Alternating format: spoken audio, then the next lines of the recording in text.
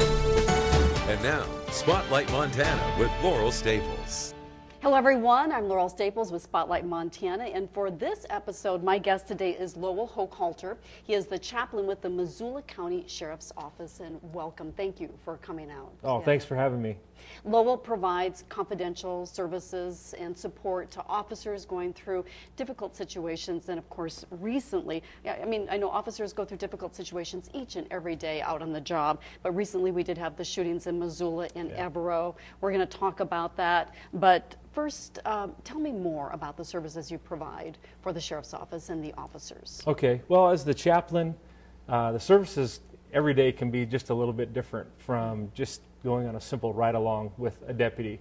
Just to get to know him about his family, about his kids, what got him started in law enforcement, to service being, working with our coroners, with the Sheriff's Office, of course the sheriff being the coroner for our county, and then the deputy coroners that work underneath him, and providing that service for them, and also working with them when a loved one passes away. Then we have to go make notification.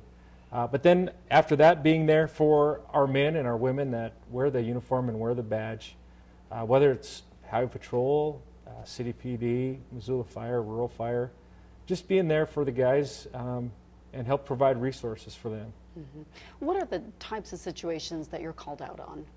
So typically a phone call will come to me, or a page will come to me, a CPR in progress, a death, of course. Anytime there's an unattended death and one of our coroners gets called out, more often than not, then I'll get that call. Terrible accidents, injury accidents, they'll stage or put me on standby for things like that. Domestic violence situations, and then of course with our involvement outside of the Sheriff's Office, any type of human trafficking or incidents that involve children. Yeah, officers certainly have a tough job out there, but so do you as well, in helping them go through these situations. What thoughts go through your mind when you get that call? Well, so on my phone, I have all my pages come to my phone. And when my phone rings, I have a special ring tone, and I don't know why, it's almost like I've chosen the worst ringtone. It's just that loud blaring, and in the middle of the night when that ring goes off. I've heard that one. Yeah, and I'll look, and it'll say Missoula County, and I know, and so my mind automatically goes. And usually my wife will hear me say something like, "Oh no," or "Here we go again," something like that. And you automatically begin to prepare yourself for the worst. And part of me hates that I look that way, because I try to live my life, looking for the good things, the light, the optimistic side of life.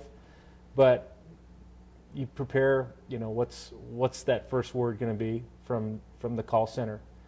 And so you begin to prepare yourself, and you have to be strong. And I told the sheriff when he hired me, I said, listen, if you're looking for someone that's going to be strong, that's going to be able to, emotionally stand strong with the family, you're asking the wrong guy. But if it's okay if I cry with the family, I'm your man, because if you think I can come in here and be this strong, stalwart kind of person, that's not for me.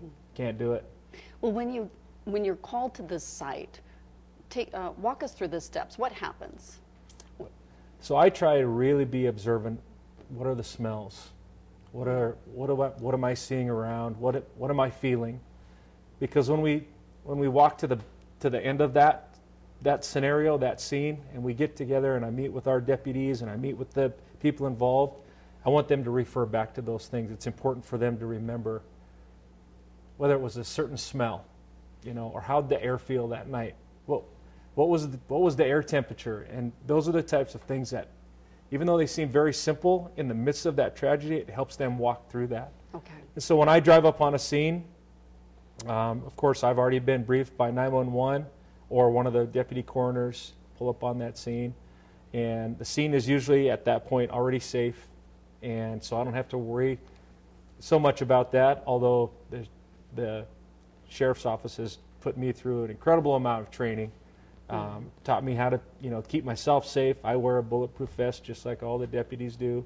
All of my clothing is marked sheriff, and And so I walk up on the scene, try to be super observant, and I begin to take, find whoever the scene commander is, and we just begin to move, and I just try to fit in and fill that piece that I'm there for the whole time, keeping my eyes on their eyes, watching how are they reacting, how are they doing, thinking that at some point this is going to come up in conversation again. And so I want to watch how they're reacting. I want to see how they're responding. How do you help officers then get through it? They have to turn around and go back to work the next day. And that's what makes it hard for a deputy, in comparison to, let's say, a fire department. At a fire department will come on a scene, and don't get me wrong, I mean, they face and see things that most of us don't want to see in life. But they get back in the truck and they're back at the station together. Whereas you have a deputy, we leave the scene, they get back in their car, and they're by themselves for the next 3 hours, 4 hours, 5 hours. And they've got to process this, whatever they just have walked away from. They've got to walk through that. And, if it was an injury accident, how is so-and-so doing? Are they okay?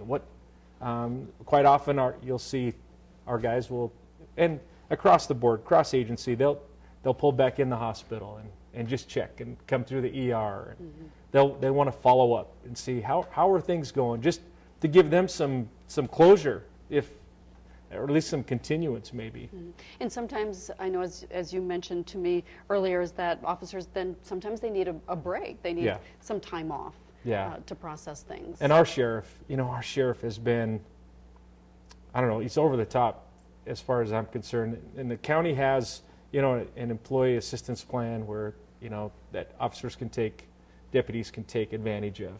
And the county has a critical incident stress management team that, for example, after this particular shooting, they brought all these agencies together, from the MESI to HP to PD, sheriff's office, hospital staff, and they debrief as a group.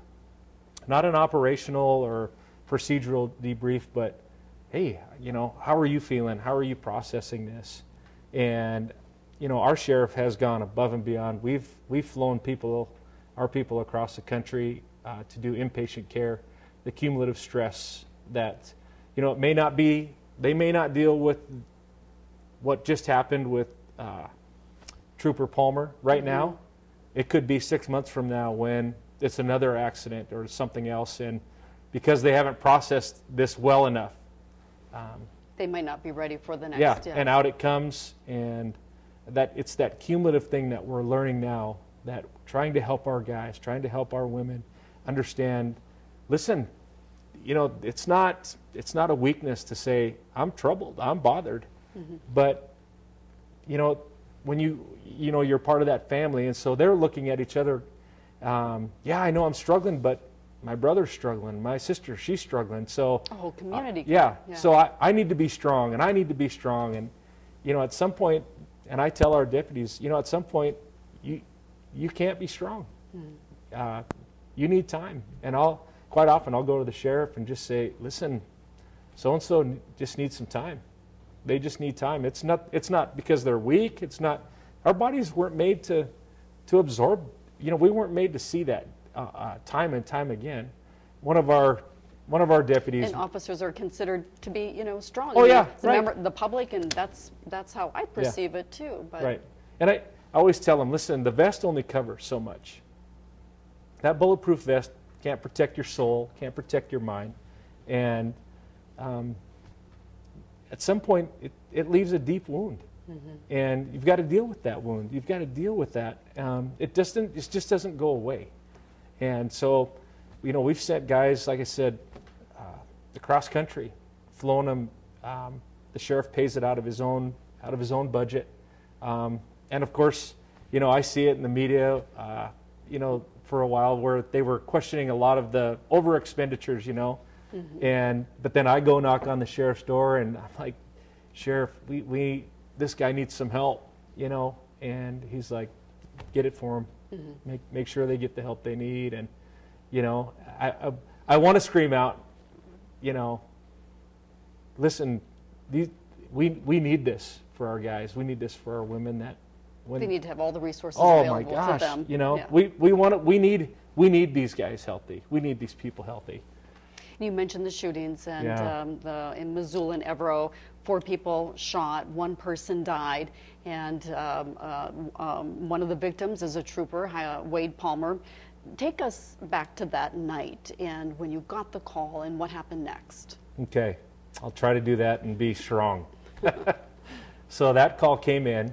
And so the first call came in after the first shooting in the city, newly annexed city. So that was different, right? So where that took place was normally in the past had been county, but since the recent annexation, so was now a city call. Expressway. Right out there, right around the airport. Right, that used to be all county patrol jurisdiction. So the call came in that there had been a shooting, and of course, I mean, I grew up in Montana, and that just seems so far. Just seems so far away. Mm-hmm. And my first thought was, how can this is unbelievable. And so they put me on, they staged me, and I was ready to be called out. And So being staged, you're at home. Yep, and- I'm at home, yeah. just ready. Like, we'll wait for a call from the coroner. If and when the coroner gets called, and then we probably are more than likely. My thought is, we're gonna have to go make a notification tonight that somebody's loved one got shot and has passed away. And in that waiting process, then the call came, and when I looked at that phone and saw Missoula County again, because typically the next call would be from a phone number from one of our coroners that their name would pop up. So it was odd to see Missoula County pop up again, and that call came and said, we have an officer down. That was rattling. Mm-hmm. And this is Evero. Right. And this Wade Palmer. Yeah, and nobody gave me a name. We just had an officer down, and the sheriff wants you. They dispatched me directly to the hospital. Mm-hmm. So when I left my home in Frenchtown, I came down the frontage road and turned right, heading south on 93 North. And when I looked up to the left on Highway 93, it literally looked like Christmas. Mm-hmm. There were so many lights. I mean, it was red and blue as far as you could see. And so I turned right and made my way into town, and police cars, highway patrol coming. I must have passed 30 more on their way out.